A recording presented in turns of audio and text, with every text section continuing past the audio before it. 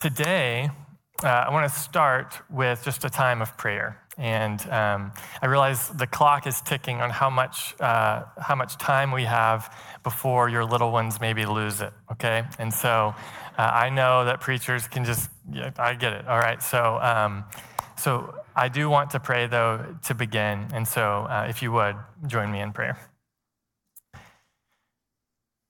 Father, you tell us to cast all of our cares on you, and we want to bring some of those to you now.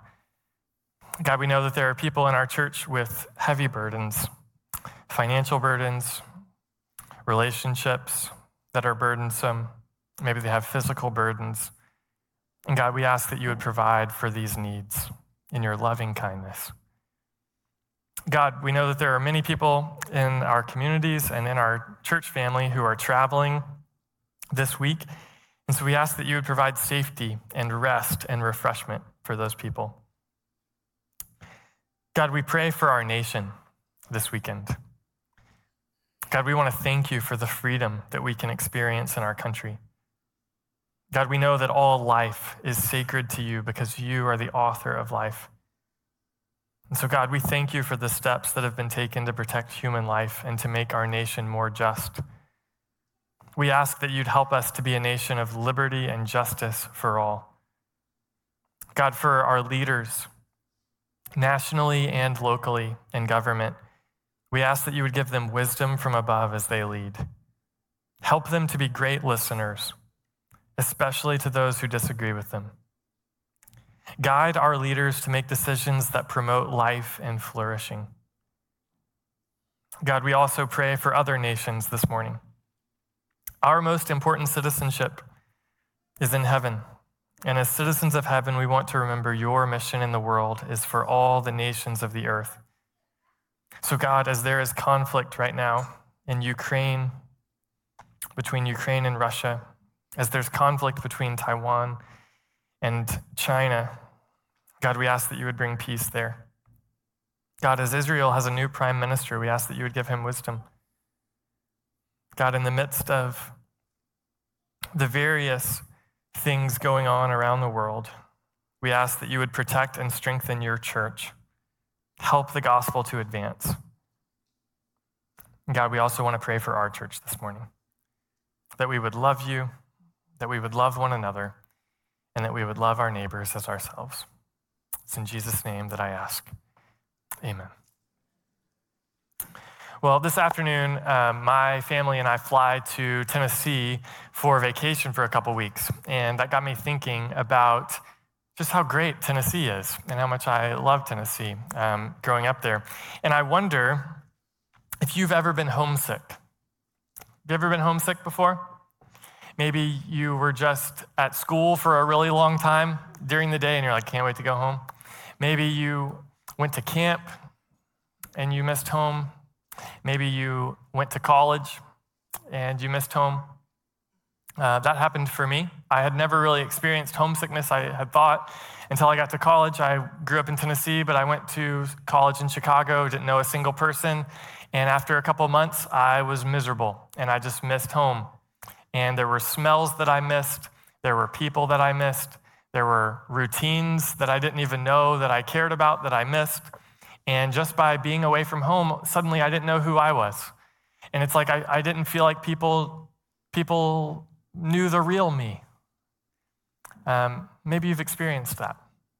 Maybe that's how you've felt being stationed somewhere besides home. Maybe you had to be stationed somewhere for a period of time and that was a difficult season for you. Maybe your kids have left home and by nature of them leaving, there's a part of you that feels like it's missing now, and so you miss them. Maybe you know someone who, or maybe this is you, and you moved out of your home into some kind of care facility or assisted living facility. I used to go visit my grandmother in this assisted living home, and she would just say, I just want to go home.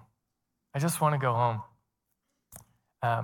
Maybe the environment that you grew up in was not a safe environment for you. And so you had a homesickness that wasn't even as much for a place that you knew, but a place that you could imagine.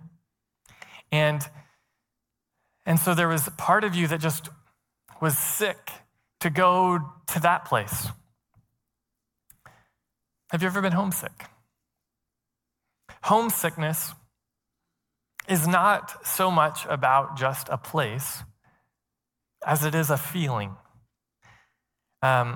Studies indicate that the reason we miss home is because home represents the place where we feel comfortable and secure. There's this researcher named Miranda Van Tilburg. She's done a lot of studying about the feeling of homesickness, and she says, home becomes our security blanket in a way. So that if something happens, we can run home and just be ourselves. When you're home, you're secure, she says. And homesickness is not about just a place, it's about that feeling of comfort. There was this woman who graduated from grad school, and she moved to a new city to get a job. And she said, in that city, I was surrounded by the same group of people. Now that I'm here, I'm homesick for a city that almost doesn't exist in a way, because most of my friends that made it what it was are gone. She recognizes that she's homesick for something, but she couldn't even go back to the city where she's from because it's not a place that she really misses. It's the people. But the people aren't there anymore. And so that thing that she felt in grad school is gone. And so that's sad to her. Home is the place where you can take a deep breath and say, everything's going to be all right. Do you have a place like that? Do you have a group of people like that? Does the earth feel that way to you? Everything's going to be all right.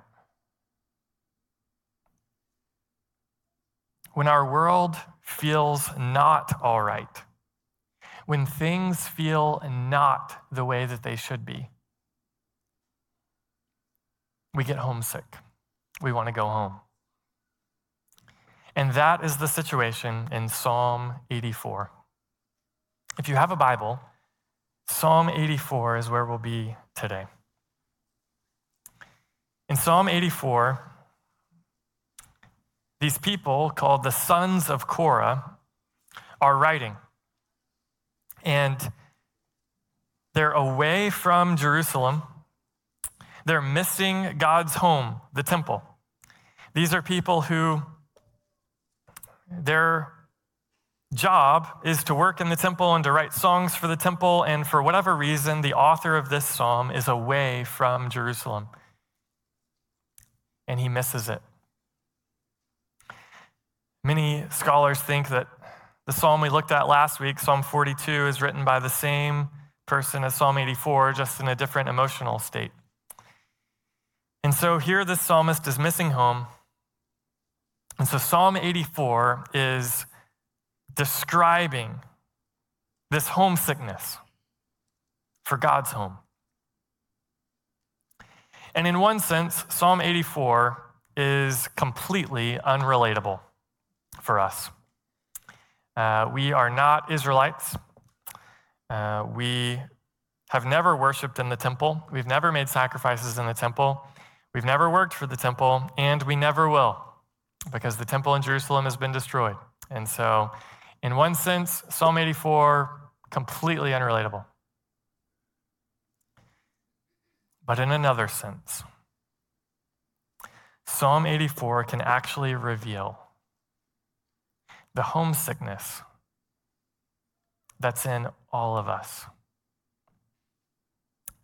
And so today, we're going to quickly walk through this psalm and see two things. First, that we all miss home. And second, that we can all be welcomed home. So, Psalm 84, verse 1. How lovely is your dwelling place, Lord of armies. I long and yearn for the courts of the Lord. My heart and flesh cry out for the living God. Even a sparrow finds a home, and a swallow a nest for herself, where she places her young, near your altars, Lord of armies, my King and my God. How happy are those who reside in your house, who praise you continually. The psalmist says, the home that he misses is God's home. And he tells us why. Because God's home is lovely.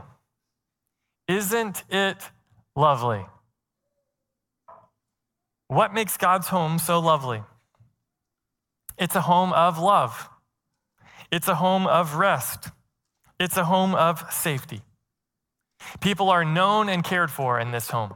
People are free from burdens and stress and conflict in this home. And people are safe in this home. They're safe from attack. They're safe from disaster. They're safe from pain and from death.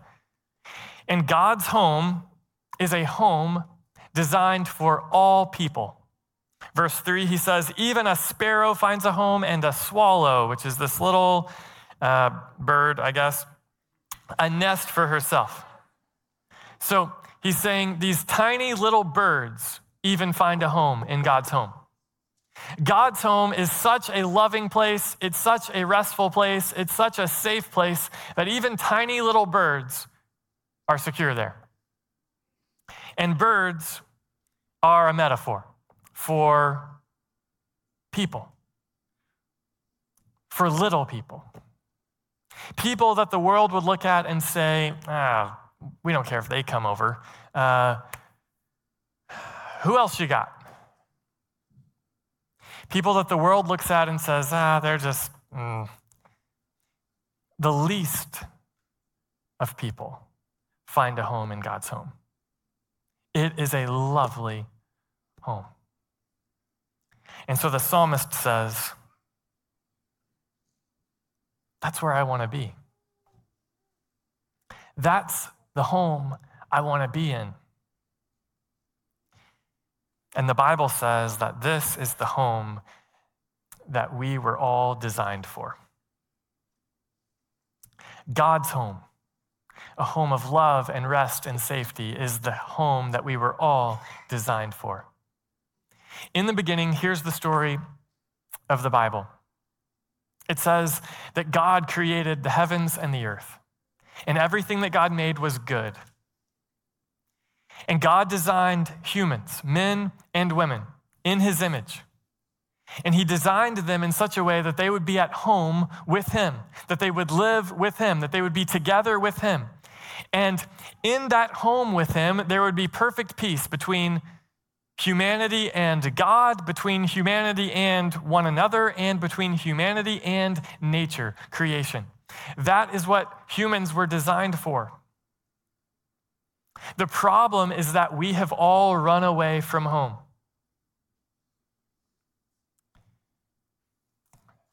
Our first parents ran away, and the way that they ran away is they listened to the word of the serpent rather than listening to the word of God. And we do the same thing now. All of us run away from home. God says, you should be kind. We say, yeah, but people are losers. And so we should show them how idiotic they really are.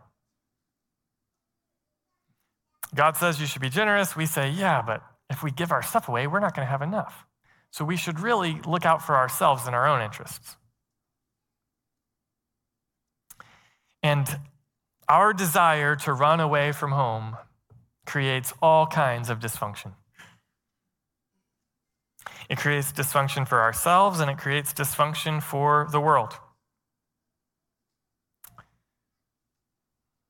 Think about this.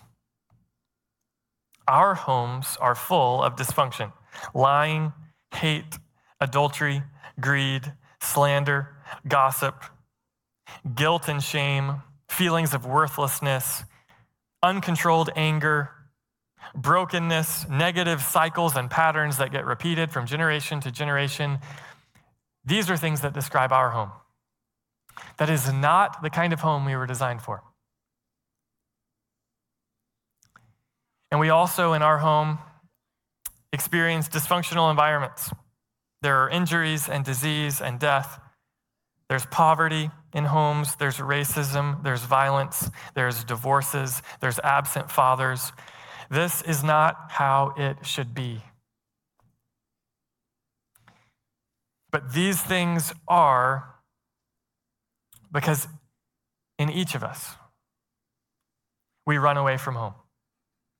We run away from the home that God has designed. The story of the Bible is the story of God bringing us back home.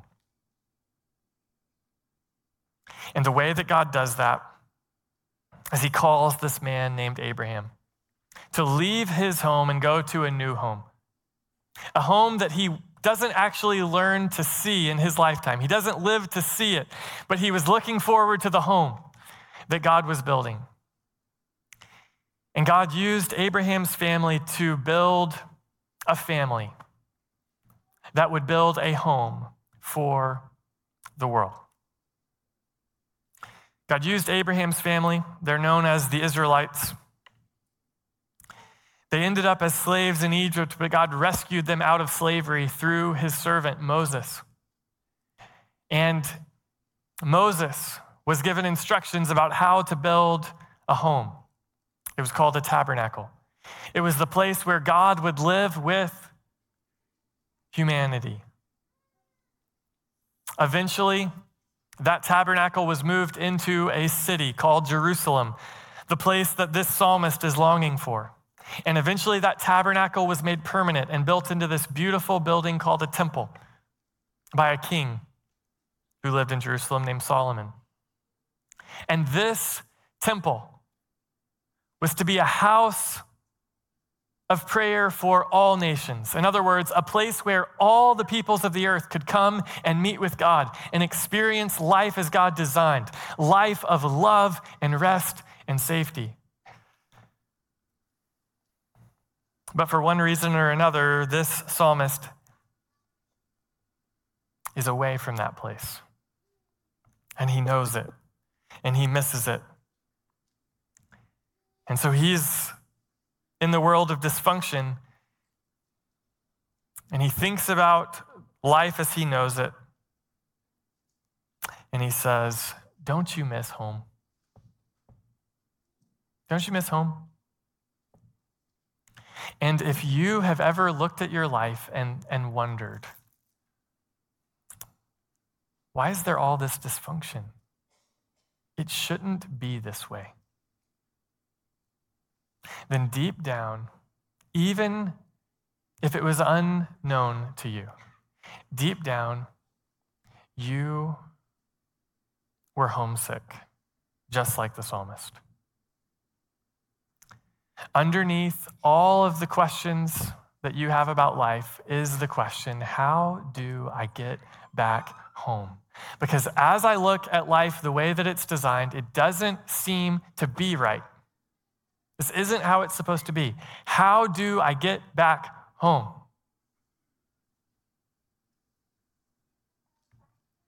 That's the question underneath all questions. How can we, as broken sinners living in a broken world, get back to life in God's home?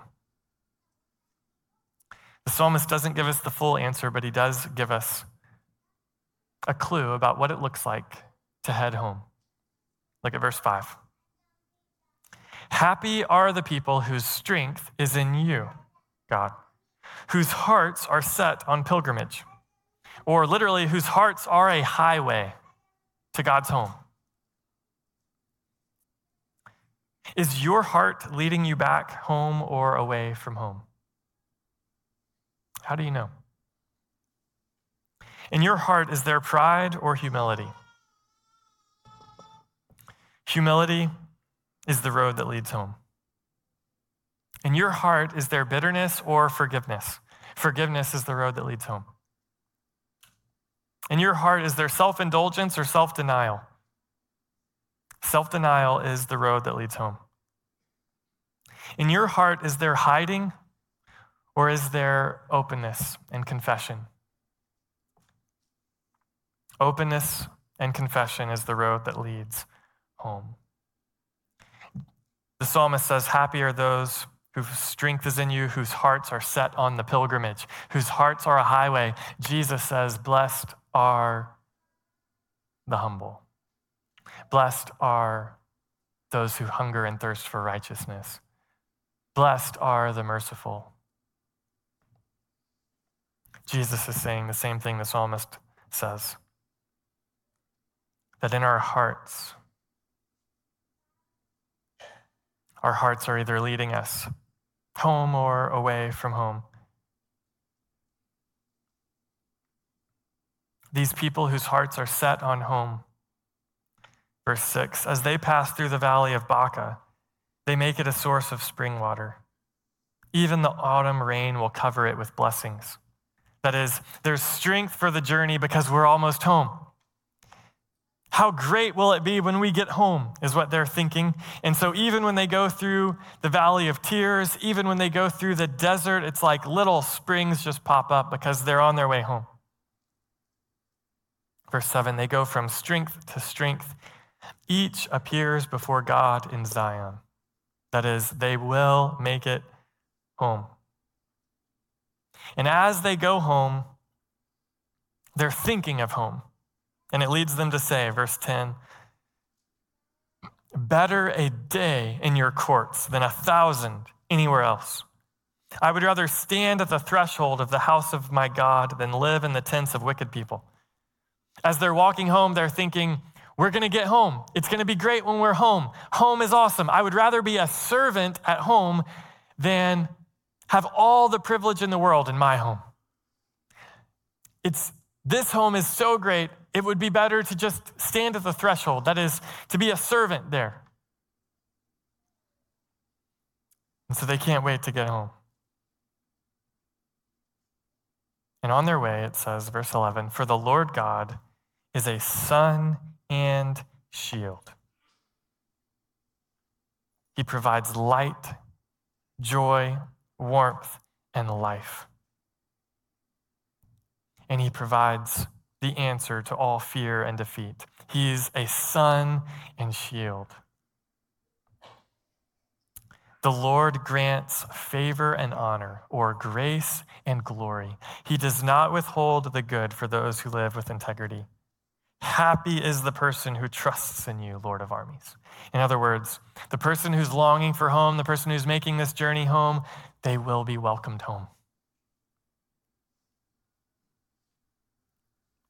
So how do we come home?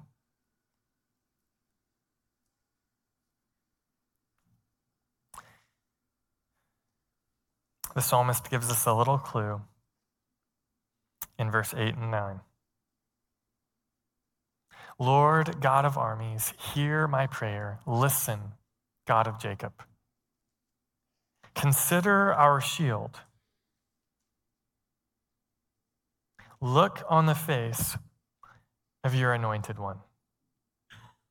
Now, it's kind of confusing because he refers to God as a shield in verse 11, but here, verse 9, he's referring not to God as the shield, but to the king.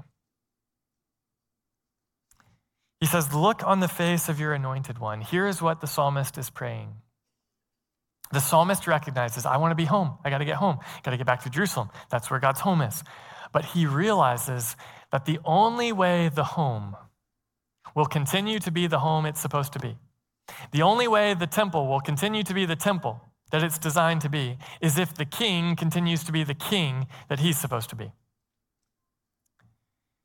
The future of God's home in Jerusalem rises and falls on the king.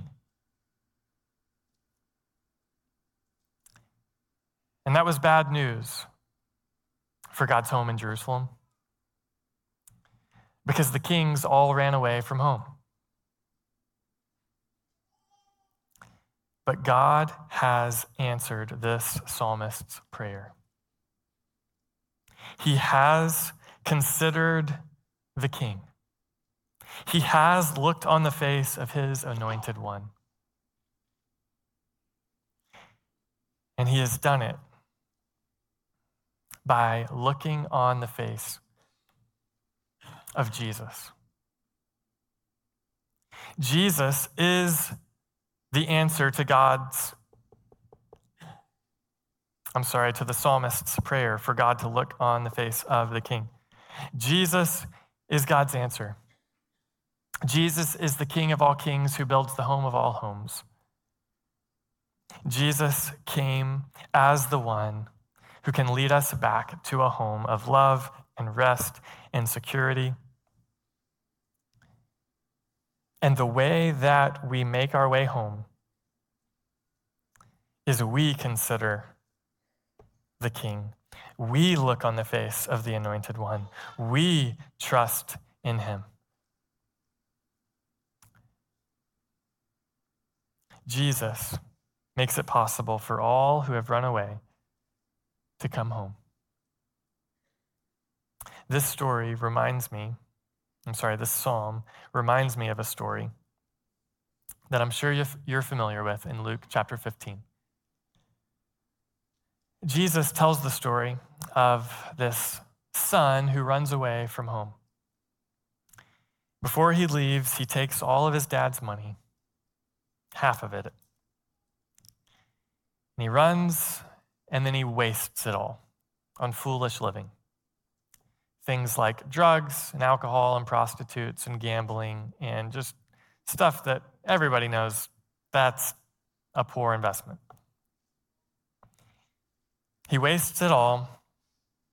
He ends up working in a distant land with pigs. He finds himself wanting to eat the pig's food, and then he realizes, wait a minute. Even the servants in Dad's home are better off than this.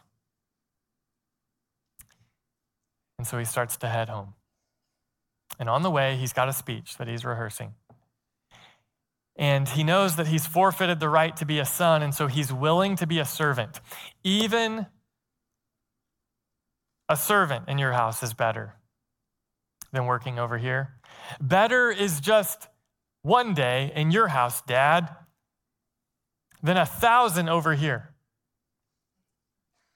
I would rather stand at the threshold of your house, Dad, than live in the tents of wicked people. But when he's still a long ways off, his dad sees him coming home, and his dad comes to him. And before the son can even get through the speech, do you know what the dad does? He goes and gets a robe, sandals, a ring. He says, we're going to deck you out with honor.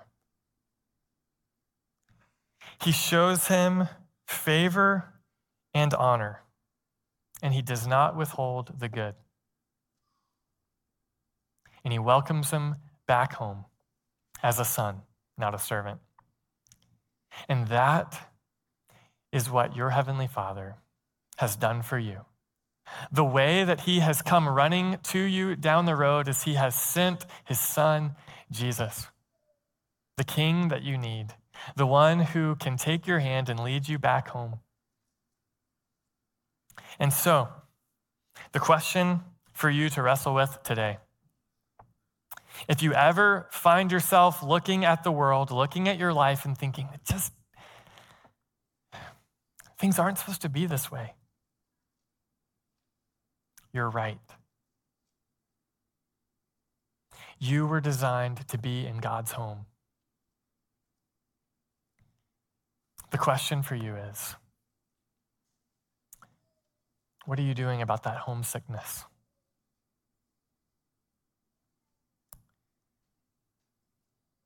My hope for you is that you would come to your senses today. Just as the son in Luke 15 did, just as the psalmist had in Psalm 84, that you would come to your senses and realize, I am meant to be with God.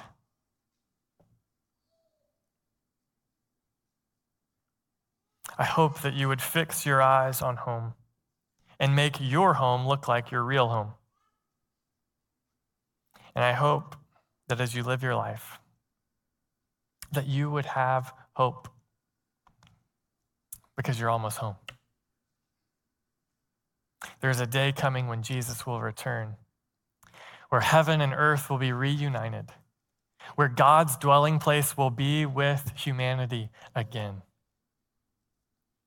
We're almost home. In the meantime, look to Jesus, the one who has come to lead us home. Let me pray for you. Heavenly Father, we thank you for the honesty of the Psalms. God, I pray that you would grow a homesickness in us. I pray that you would help us to see that we were designed to be with you in your home. God, I pray that you would help us to trust your Son. I pray that you would help this church to be a small little foretaste, like a little sample of what your home is like. But God, we don't want to settle. We want to keep our eyes up. We want to think about the things of heaven, not the things of earth. But God, we know that when Christ appears, we will also appear with him in glory in our new home. It's in Jesus' name that we pray. Amen. Would you stand and sing this old song with us?